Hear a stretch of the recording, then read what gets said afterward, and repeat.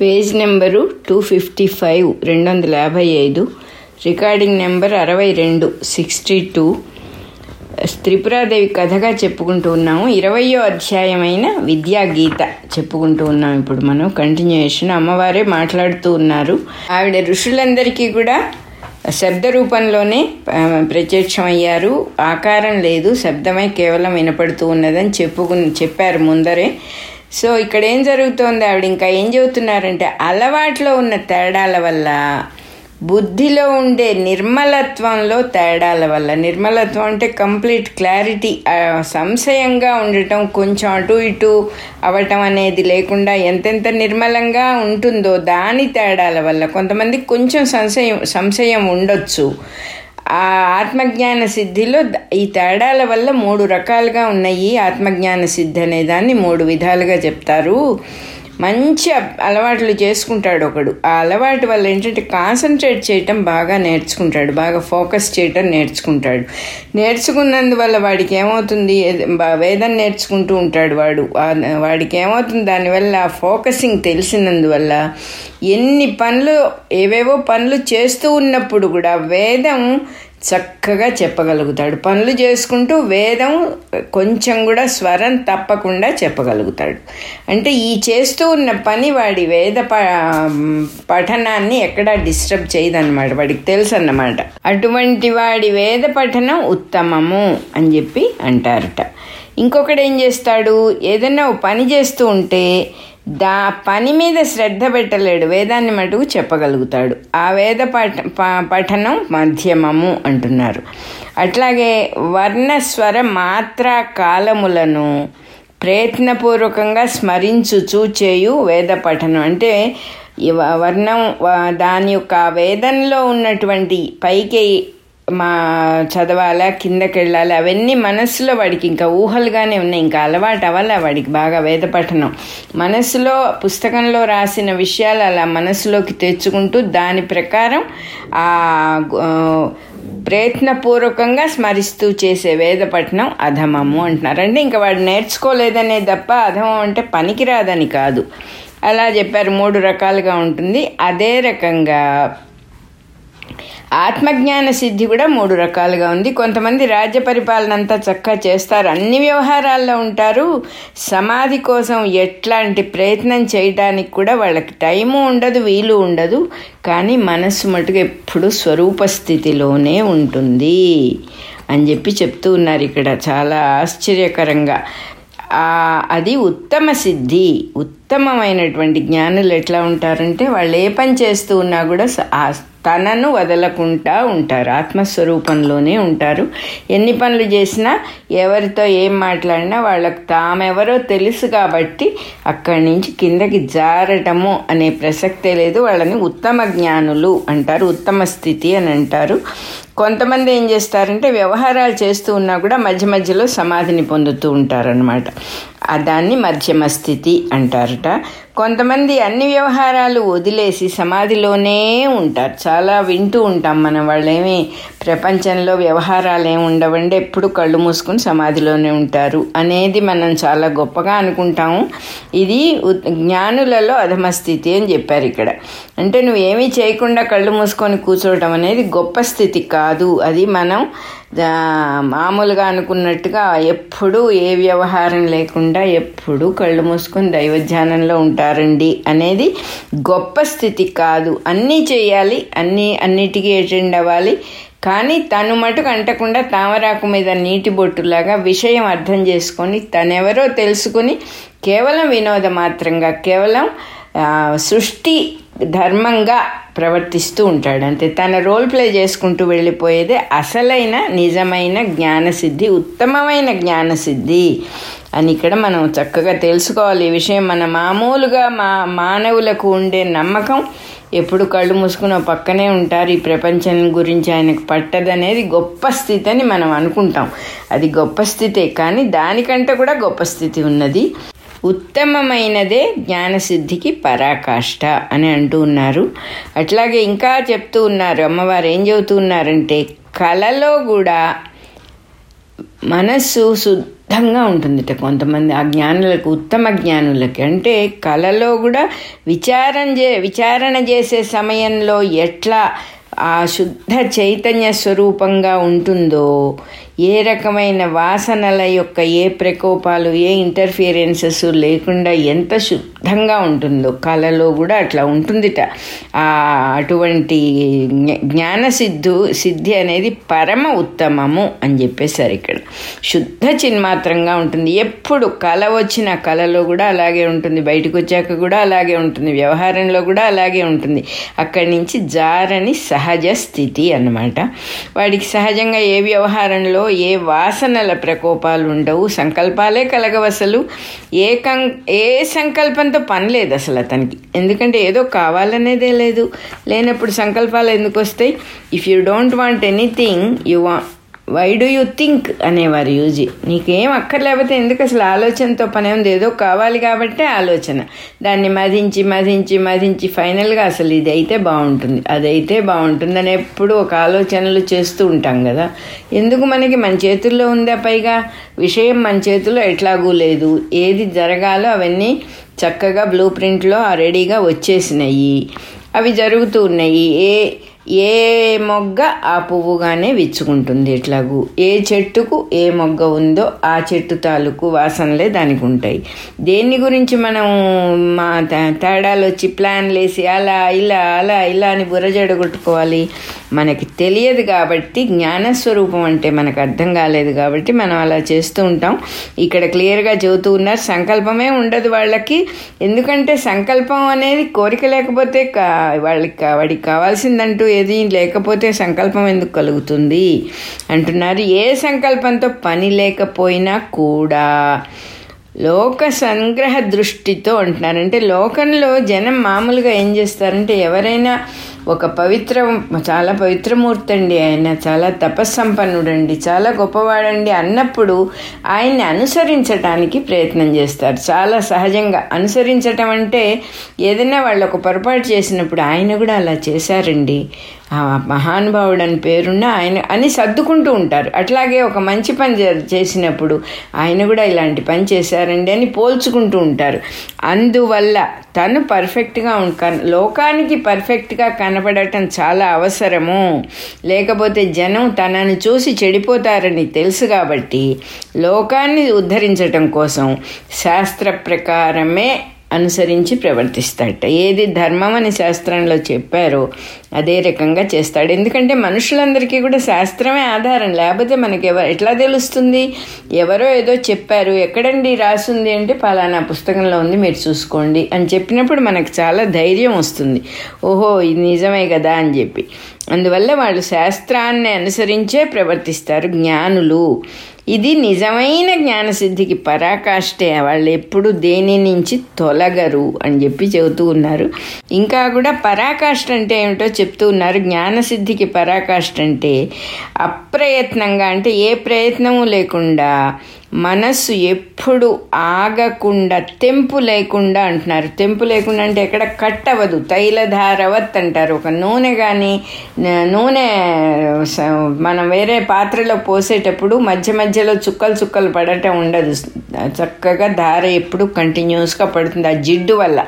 అలాగా ఎప్పుడు ఆ మనస్సులో ఆ జ్ఞానసిద్ధి యొక్క రిఫ్లెక్షన్, ఆత్మ వస్తువే ప్రతిబింబిస్తూ ఉంటుంది. వాళ్ళకి తెంపు లేకుండా స్వరూపంలోనే నిలిచి ఉంటుంది వాళ్ళ యొక్క మనస్సు. కాబట్టి అది జ్ఞానసిద్ధికి పరాకాష్ట అని చెప్పి చెప్పారు ఇక్కడ. ఎవడైతే వ్యవహారపరుడవుతాడో అన్ని వ్యవహారాలు చేస్తాడు, వివిధ పదార్థాలు చూస్తాడు, రకరకాల మనుషులతో మాట్లాడతాడు, కానీ ఏ పని చేస్తున్నా నిద్రపోతూ ఉన్నవాడిలాగా ఏది మనస్సులోకి ఎక్కించుకోడు, వ్యవహారం చేసి వెనక్కి వెళ్ళిపోతాడు. అంటే ఈ జరిగేదంతా కూడా ఆత్మ వస్తువు తాలూకుదే, ఇంక ఇక్కడ విడిగా రెండో వస్తువు లేదు. ఈ మనుషులు కానీ, వ్యవహారాలు కానీ, సంఘటనలు కానీ, మొత్తం ఈ సుఖదుఖాలు కనపడేవన్నీ కానీ, సిచ్యుయేషన్స్ కానీ అన్నీ ఆత్మ తప్ప భిన్నంగా ఇంకేదీ లేదు అని తెలిసినవాడు. అందువల్ల దాన్ని భిన్నంగా చూడు. అందువల్ల ఎన్ని పనులు చేస్తున్నా కూడా నిద్రపోయేవాడు ఎలాగైతే చుట్టూ జరిగే విషయాలు పట్టించుకోడు అలా ఉంటాడు. అటువంటి వాడి జ్ఞానసిద్ధి పూర్ణము అని చెప్పేశారు ఇక్కడ అమ్మవారు.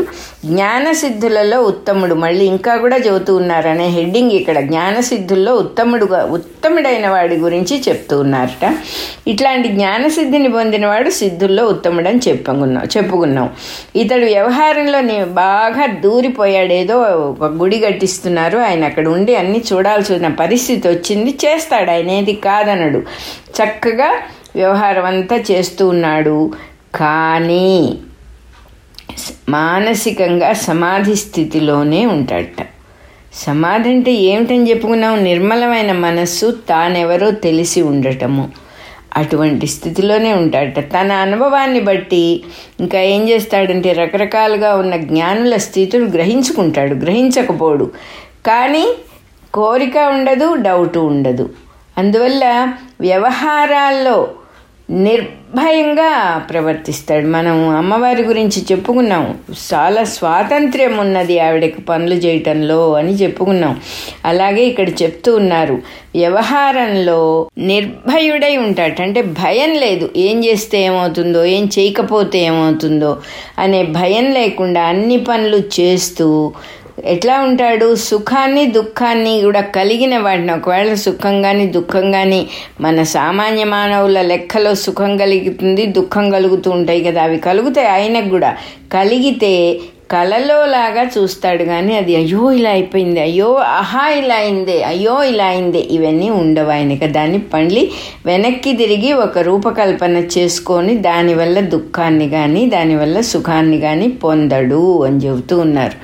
ఎందువల్లంటే మన సుఖ దుఃఖాలు అలాగే వస్తాయి. జరిగిన విషయానికో జరుగుతూ ఉన్న విషయానికో మన మనస్సు కథలుగా కల్పించి చెబుతూ ఉంటే వాడలా చేశాడు, వీడిలా చేశాడు, నాకింత కష్టం వచ్చింది, ఇంత అప్పున ఎత్తినబడ్డది, ఇప్పుడు ఇలా కడతాను, అది ఇది అనేకం అనుకుంటూ ఉంటాం. అన్నిటికీ సిద్ధపడి ఉన్నవాడు కష్టమేమిటి సుఖమేమిటి, నేను ఉండటం అనేది పరమసత్యం, ఏది జరిగితే ఏమిటి అని ఊరుకోవటం చేతైన వాడు, జ్ఞానసిద్ధిని పొందినటువంటి వాడు అస్సలు ఎక్కడ బద్ధుడు కాదు. కాబట్టి బంధం అనేది అబద్ధమని తెలిసినవాడు కాబట్టి ఎప్పుడూ ముక్తుడుగానే ఉంటాడు.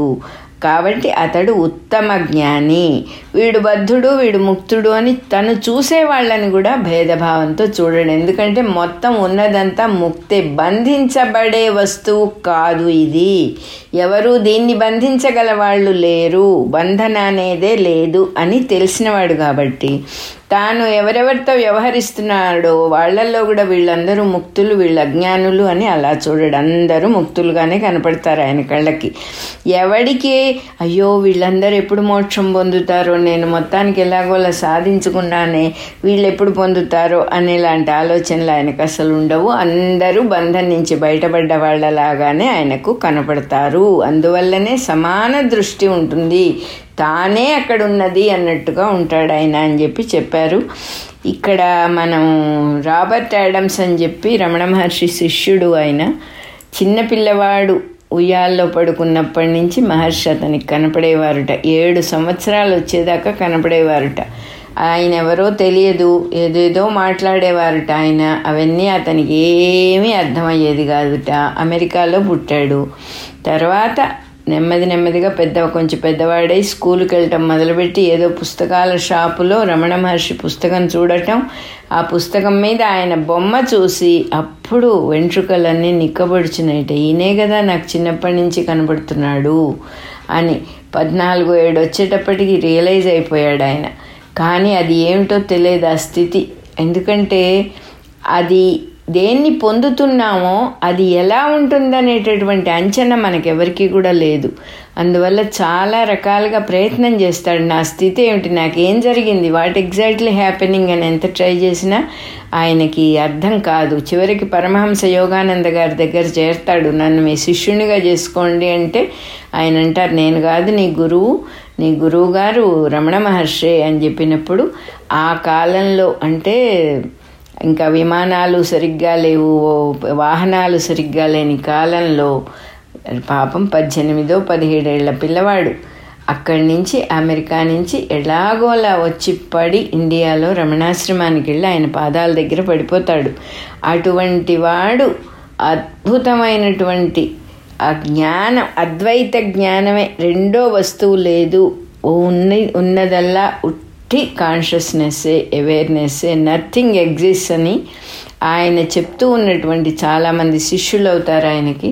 ఆ శిష్యులందరూ కూడా అంటే ఫ్రెండ్షిప్ తప్ప శిష్యరికం అని ఏం ఉండదు. రమణ మహర్షి దగ్గరలాగానే ఏదో మంత్రం ఇవ్వటం, శిష్యులు అవ్వటం ఇలాంటివి ఏం ఉండవు. ఆయన దగ్గర ఉంటూ ఉన్నప్పుడు ఆయనతో మాట్లాడిన మాటలన్నీ శిష్యులందరూ, సోకాల్డ్ శిష్యులందరూ రికార్డు చేసి చక్కగా ఒక పుస్తకంగా ప్రింట్ చేశారన్నమాట. సైలెన్స్ ఆఫ్ ది హార్ట్ అని పేరు ఆ పుస్తకానికి.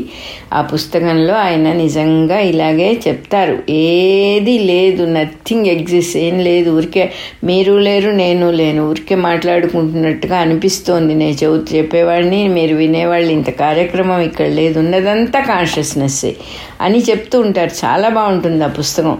అట్లా జ్ఞానసిద్ధుల్లో సిద్ధి పొందిన వాళ్ళల్లో ఉత్తముడు అంటే నిజంగా అటువంటి వాళ్ళు ఉన్నారు మనకి. చాలా దగ్గర వాడే రమణ మహర్షి. తర్వాత వాడు రమణ మహర్షి చివరి కాలంలో 3-4 ఏళ్ళు ఆయనతో పాటు ఉంటాడు అతను. సో ఇలాంటి విషయాలన్నీ కూడా ఏదో ఎక్కడో కాకమ్మ కథలు ఇవి ఉండవు అని చెప్పడానికి వీల్లేదు. అటువంటి జ్ఞానులు ఉన్నారు. మనం వాళ్ళని ధ్యానం చేస్తే అటువంటి వాళ్ళని చూడాలనే, న్యాయంగా ఏ కోరికైనా కూడా వాళ్ళని చూడాలి వీళ్ళని చూడాలి అని ఏ కోరికైనా కూడా మనల్ని మనకు దూరమే చేస్తుంది. నాకు కావాల్సింది ఒక్కటే, నాకు ఆత్మవస్తువు తెలియాలి, నేనెవరో నాకు తెలియాలి అనే ఒకే ఫోకసింగ్ పెట్టుకున్నప్పుడు కలవాలని గనక మన జీవితంలో ఆ బ్లూ ప్రింట్ ఉంటే మనం ఎంతమందినో కలుస్తాం, లేకపోతే లేదు. దానివల్ల వచ్చే లాభము లేదు, కలవనందువల్ల వచ్చే నష్టము లేదు. ఆ వస్తువు అటువంటిది, దాన్ని టచ్ చేసినందువల్ల చాలా గొప్ప లాభం సిద్ధిస్తుందండి అని ఉండదు. ఎందుకంటే already we are blessed with that. అది తెలుసుకోవడానికి ఒక సాధన, అది ఆ సాధన కూడా మనలోనే ఉన్నది. ఎలాగైతే పువ్వు విచ్చుకోవడానికి బయట నుంచి మనం ఎవ్వరం సహాయం చేయలేమో, ఆ పువ్వు లోపలే ఉంది ఆ జ్ఞానం. అలాగే మనకు కూడా ఆత్మజ్ఞాన సిద్ధికి అవసరమైనటువంటి చక్కని ఫ్లవరింగ్ లోపల నుంచే వస్తుంది. కాబట్టి ఏదో ఎవరినో కలవలేదు, అది చేస్తే బాగుండేది, ఇది చేస్తే బాగుండేది, ఈ గురువుగారు సరిగ్గా లేరు, ఇంకో గురువుగారు అయితే బాగా చెబుతారు, మనకేం కావాలి అనేటటువంటి ఫోకసింగ్ మీద మొత్తం డిపెండ్ అయ్యింది. అసలు ఎగ్జాక్ట్లీ వాట్ ఐ వాంట్, నాకు నా పిల్లల పెళ్ళిళ్ళు కావాలి, నాకు నా మంచి ఉద్యోగం కావాలి. ఓకే, అట్లాంటి వాళ్ళు యూజీ గారు చెప్పినట్టు మార్కెట్లో చాలామంది గురువులు ఉన్నారు. అట్లాంటి వాళ్ళు చక్కగా వెళ్ళొచ్చు, మనకేం కావాలో చెప్పి వాళ్ళకి ఏదో కానుకలు సమర్పించుకొని అవన్నీ కూడా మనం పొందుతున్నామా లేవా అని చూసుకునేటటువంటి ధైర్యం మనకు ఉండదు. ఆయన ఆశ్రయించాం కదా, వారిస్తారు అనుకుంటూ చూసుకుంటూ ఉంటాము. అది వేరే విషయం. అలా కాకుండా నాకు కావాల్సింది ఆత్మజ్ఞానం ఒక్కటి, ఇంకేమీ వద్దు, ఇంకా ఏమీ అక్కర్లేదు, కావలసినది ఒక్కటే, మోక్షద్వారం ఒక్కటి తెరిచిపెట్టిన ఆయన మిగతావన్నీ తీసేయమని భగవంతుడిని ప్రార్థించినప్పుడు అదే జరుగుతుంది చక్కగా. సో ఇక్కడ చెబుతూ ఉన్నాడు, ఉత్తమ జ్ఞానికి అసలు అజ్ఞానం కనపడదు. ఉన్నదంతా ఒకే వస్తువైనప్పుడు ఇది వీళ్ళు జ్ఞానులు కాదు అని మనలాగా ఆయన ఎందుకు లెక్కలేస్తారు, వేయరన్నమాట. అది చెప్తూ ఉన్నారు. చెప్పి అమ్మవారు ఇంకా చెప్పారు, ఋషులారా మీరు అడిగినవన్నీ చెప్పాను నేను క్రమంగా, ఒక్కొక్కటే అన్నీ స్పష్టంగా చెప్పాను. దీన్ని తెలుసుకున్నవాడు ఇంకా భ్రాంతిని పొందడు. మీరు ఈ విషయం తెలుసుకున్నారు కదా, మీరు ఇంకా భ్రాంతిని పొందరు అని చెప్పి ఆవిడ వెళ్ళిపోయిందనమాట. ఇంకా మాటలు ఏం వినపడలేదు. అంటే అమ్మవారు పరావిద్యా స్వరూపిణి అయిన త్రిపురాదేవి విరమించెను అన్నారంటే ఇంకా ఆ మాటలు వినపట్టలేదు కాబట్టి ఆ తల్లి వెళ్ళిపోయింది. ఎందుకు, శబ్దరూపంలోనే వచ్చింది ఆవిడ అని ఋషులు అర్థం చేసుకున్నారు. సందేహాలన్నీ కూడా పోయినాయి వాళ్ళకి. ఇంతకు ముందు ఉన్నటువంటి ఎవరు గొప్ప ఎవరు తక్కువ అలాంటి సిల్లీ క్వశ్చన్స్ అన్నీ పోయినాయి. అప్పుడు బ్రహ్మ విష్ణు మహేశ్వర్లకు నమస్కారం చేసుకొని వెళ్ళిపోయారు ఎక్కడి వాళ్ళు అక్కడ. భార్గవ, దత్తాత్రేయుల వారు ఇంకా చెప్తూ ఉన్నారు, భార్గవ నీకు విద్యా గీత చెప్పాను, ఇది పాప నాశినిది. ఎక్కడైనా ఏ మలినమైన మనసులో కొంచెం ఉంటే ఇంకా ఆత్మజ్ఞానం కలగకుండా మలినం ఉంటే దాన్ని కూడా క్లీన్ చేసేస్తుంది. దీన్ని చక్కగా విని ఇందులో ఉన్న అర్థాన్ని జాగ్రత్తగా విచారించు. ఒకసారి విన్నా కదా అని వదిలేయమాక, మళ్ళీ మననం చేసుకో. ఇది సాక్షాత్తు నీకు ఆత్మ సామ్రాజ్యాన్ని తెచ్చి చేతికిస్తుంది అని చెప్పేశారు. అంతే. ఆత్మ సామ్రాజ్యమున సంగును అన్నారు. శ్రీ పరావిద్య చేతనే సాక్షాత్తుగా ఇది నిరూపించబడింది. అమ్మవారే విద్యారూపిణియే సాక్షాత్తు విద్యాగీత అని చెప్పి పేరుతో చక్కగా మనకి చెప్పారు. పరావిద్య చేత నిరూపించబడింది ఉత్తమమైన గీత ఇది.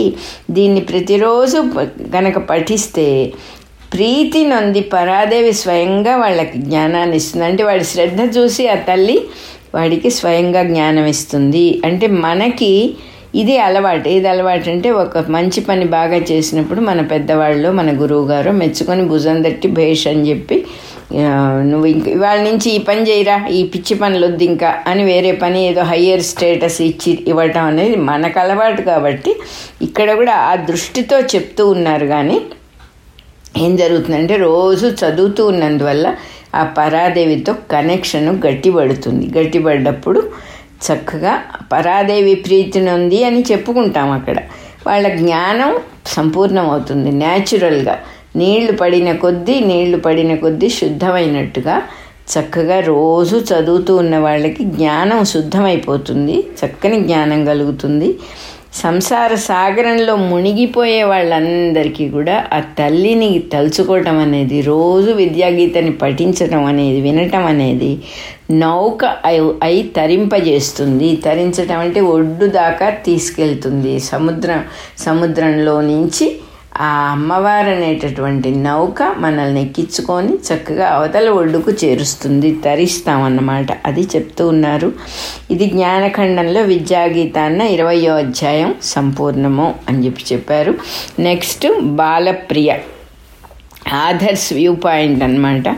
విద్యాగీతలో గ్రంథం తాత్పర్యం అంతా బాగా సంగ్రహంగా నిరూపించారు. మొత్తం ఈ గ్రంథంలో ఏముందో అదంతా కూడా జిస్ట్గా చెప్పేశారు చక్కగా.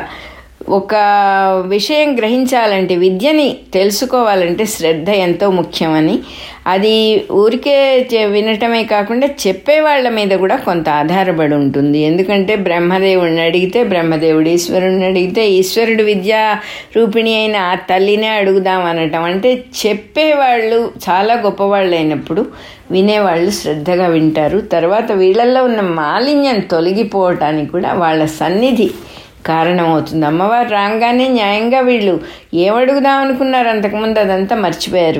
వేరే ప్రశ్నలు వేశారు. ఆ ప్రశ్నలన్నీ కూడా జ్ఞానానికి సంబంధించినవే, మంచి ప్రశ్నలు వేశారు.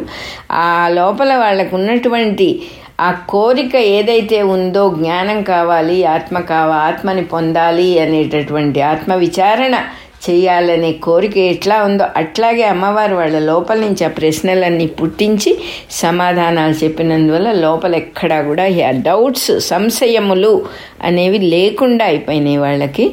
అందువల్ల చెప్పేవాడు కూడా ఇంపార్టెంట్ ఇక్కడ అని చెప్పి చెప్తూ ఉన్నారు ఆధరు.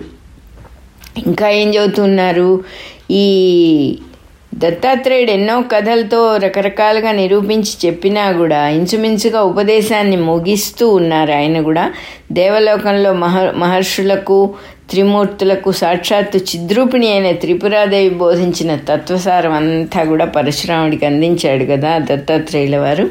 గొప్ప తపస్సులు చేసిన వాళ్ళే న్యాయంగా బ్రహ్మసభకు వెళ్ళగలుగుతారు. మామూలు మానవులు వెళ్ళలేరు, చెప్పుకున్నాం మనం కూడా. అట్లా చేరిన మహర్షులందరి సమక్షంలో జ్ఞానుల్లో ఉత్తములు ఎవరు అనే విషయంలో వాదాలు, ఆర్గ్యుమెంట్స్ జరగటం, ఒకళ్ళ నిర్ణయాన్ని ఇంకొకళ్ళు ఒప్పుకోకపోవటం, అందువల్ల అందరూ కలిసి బ్రహ్మదేవుల వారిని అడగటం కూడా ఎట్లా అడిగారు, మాకు ఈ విషయం తెలియదు, మా యందు దయ ఉంచి బోధించండి అని అడగల. మాకు ఇవన్నీ తెలుసు, అవన్నీ తెలుసు, మేము మేము జ్ఞానులమే, మాలో గొప్పవాళ్ళు ఎవరు అనేటటువంటి స్పష్టంగా అట్లా అడిగారు. అడగంగానే అది కొంచెం అహంకారపూరితమైనటువంటి అడగటమే. ఎందుకంటే మాకు ఇది తెలుసు, మాకు అది తెలుసు అంటే మా వాళ్ళు విడిగా ఉండి అన్నీ తెలుసుకునే వాళ్ళుగా ఉన్నారు అని అర్థం తప్ప నిజంగా తెలిసిన వాళ్ళని అర్థం కాదు. బ్రహ్మదేవుడు ఎవరికి వాళ్ళు వాళ్ళ వాదాన్ని బ్రహ్మదేవుడు సమర్థించాలి అనే దృష్టితో మాట్లాడుతూ ఉన్నారు. అంతేకాదు వాళ్ళ దృష్టిలో బ్రహ్మదేవుడు ఏంటంటే ఆయన తపస్సు చేసి వచ్చాడు ఈ స్థితికి, ఈ లోకానికి, బ్రహ్మలోకానికి ఆధిపత్యం గట్టిగా తపస్సు చేసిన వాళ్ళకి ఎవరికైనా వస్తుంది అన్నట్టుగా వాళ్ళు ప్రవర్తిస్తున్నారు అని చెప్పి అంటూ ఉన్నారు. ఇక్కడ ఆథరు తనకన్నా కొంచెం ఎక్కువగా చేశాడు తపస్సు ఆయన అన్నట్టుగా ఉన్నారట వాళ్ళు. అందువల్ల వాళ్ళ దృష్టి ఎట్లా ఉంది, వాళ్ళు అనుకున్నది ఆయన చెప్తే ఓకే, లేకపోతే ఓకే కాదు అన్నట్టుగా ఉంది. ఆ విషయం ఆయనకు అర్థమైంది, ఈశ్వరుడికి కూడా అర్థమైంది. విష్ణువు విషయంలో, ఈశ్వరుడి విషయంలో కూడా వాళ్ళ అభిప్రాయం ఇట్లాగే ఉంది. ఇది గమనించే ఈశ్వరుడు విద్యారూపిణినే ప్రార్థించమని చెప్పటం. ఆ సర్వలోకేశ్వరి సర్వాత్మిక అంటే ఆవిడ చెప్తే ఇంకా దానికి ఎదురు లేదు. ఆ మాటను కాదనగలిగిన వాళ్ళు ఎవరూ లేరు కాబట్టి, ఆవిడ చెబితే వాళ్ళు ఒప్పుకుంటారు కాబట్టి ఆవిడ్ని పిలవమని చెప్పి ప్రోత్సాహం చేశారు వాళ్ళు. శివుడు కూడా అలా ప్రోత్సహించాడు, పరమేశ్వరుడు కూడా అని చెప్పారు. అందరూ అందుకు ఒప్పుకోవడం, చక్కగా విద్యారూపిణిని ధ్యానం చేయటం. ఆవిడ సర్వవ్యాపకమై ఏకముఖమై ఉన్న ఆత్మ అని ఎలా వస్తుంది? అమ్మవారు సర్వత్రా ఉన్న తల్లి, ఇక్కడ ఉన్నది అక్కడ లేదు అనే పాయింట్ లేకుండా ఆకాశంలాగా ఆకాశస్వరూపిణి అయి సర్వత్రా వ్యాపించి ఉన్న తల్లిని ఒక చోట మనం పిలిస్తే ఎలా వస్తుంది ఆవిడ? అది చెప్తూ ఉన్నారు. అందరి సంకల్పము ఏకముఖమైంది. ఋషులంటే బాగా ఫోకస్ చేయడం చేతైన వాళ్ళు అందరూ ఆవిడ్ని ఎప్పుడైతే పిలిచారో అదంతా ఒక కాన్సన్ట్రేట్ అయ్యి ఒక్క చోట చక్కగా అది ఆత్మ అనే మహాసముద్రంలో ఒకే ఒక తరంగంలాగా సంకల్పం లేచింది. ఆ తల్లి రావాలి అనే సంకల్పం వాళ్ళల్లో ఉన్నటువంటి, వాళ్ళు కోరుతూ ఉన్నటువంటి కోరిక రూపంలో చక్కగా లేచింది పైకి. ఆకాశము మొట్టమొదట పుట్టిందిట. మనకి సృష్టిలో మొదట ఏం పుట్టిందంటే ఆకాశం. ఎందుకంటే ఖాళీ ఉంటే కదా, ఖాళీ ఏదైనా ఒక వస్తువు చేయటానికి పెట్టడానికి ముందర ఏర్పడింది ఆకాశం. ఆకాశం యొక్క గుణం ఏమిటి? శబ్దం. వేదాలు, శాస్త్రాలు మొదలైనవన్నీ కూడా, విజ్ఞానం అంతా కూడా శబ్దంలోనే ఉన్నది. నాదస్వరూపము అని చెప్పుకున్నాం ఇదివరకు. ఆ శబ్దంలోనే సమస్తమైనటువంటి వేదశాస్త్ర విజ్ఞానం, ఉపనిషద్ విజ్ఞానం అంతా కూడా ఉంది అని చెప్పి మళ్ళీ ఇక్కడ రీకన్ఫర్మ్ చేస్తున్నారు. కాబట్టి ఆత్మ సర్వజ్ఞం అంటారు. దాని నుంచి పుట్టిన ఆకాశం యొక్క గుణమైన శబ్దం, దాంట్లోంచి వస్తూ ఉన్నటువంటి వేదాలు సర్వజ్ఞ కల్పములు అంటే వేదంతో సమానమైనవి అంటున్నారు. కానీ వేదమే అని చెప్పటల్లా, కొంచెం తక్కువ అన్నమాట. అలా చెప్తూ ఉన్నారు. అందువల్లనే ఇంకా మహర్షుల ప్రార్థనా రూపమైన సంకల్పాన్ని బట్టి మహర్షులందరూ అమ్మా నువ్వు రావాలి అయినా మాకు సందేహాలు తీర్చాలని కోరుకుంటే ఆ తరంగంలాగా ఒక సంకల్పం పుట్టి ఆవిడ శబ్ద రూపంతో ప్రత్యక్షమయ్యారు. ఇక్కడ ఏం చెప్తూ ఉన్నారు మనకి?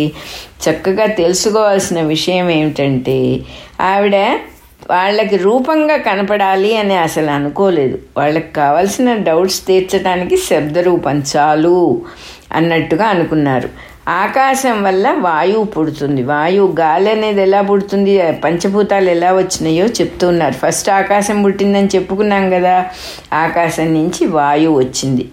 ఆకాశానికి ఒక్కటే గుణం శబ్ద రూపం, శబ్దం ఒక్కటే గుణం. ఆకాశం నుంచి వచ్చిన వాయువుకు 2 గుణాలు ఉన్నాయి. ఇక్కడ మనం మర్చిపోకుండా శ్రద్ధగా వినాలి. వాయువుకు శబ్దము, స్పర్శ అనే 2 లక్షణాలు ఉంటాయి. ఫస్ట్ పుట్టిన ఆకాశానికి ఒక్కటే లక్షణం, సెకండ్ పుట్టిన వాయువుకి 2 లక్షణాలు, శబ్దము, స్పర్శ.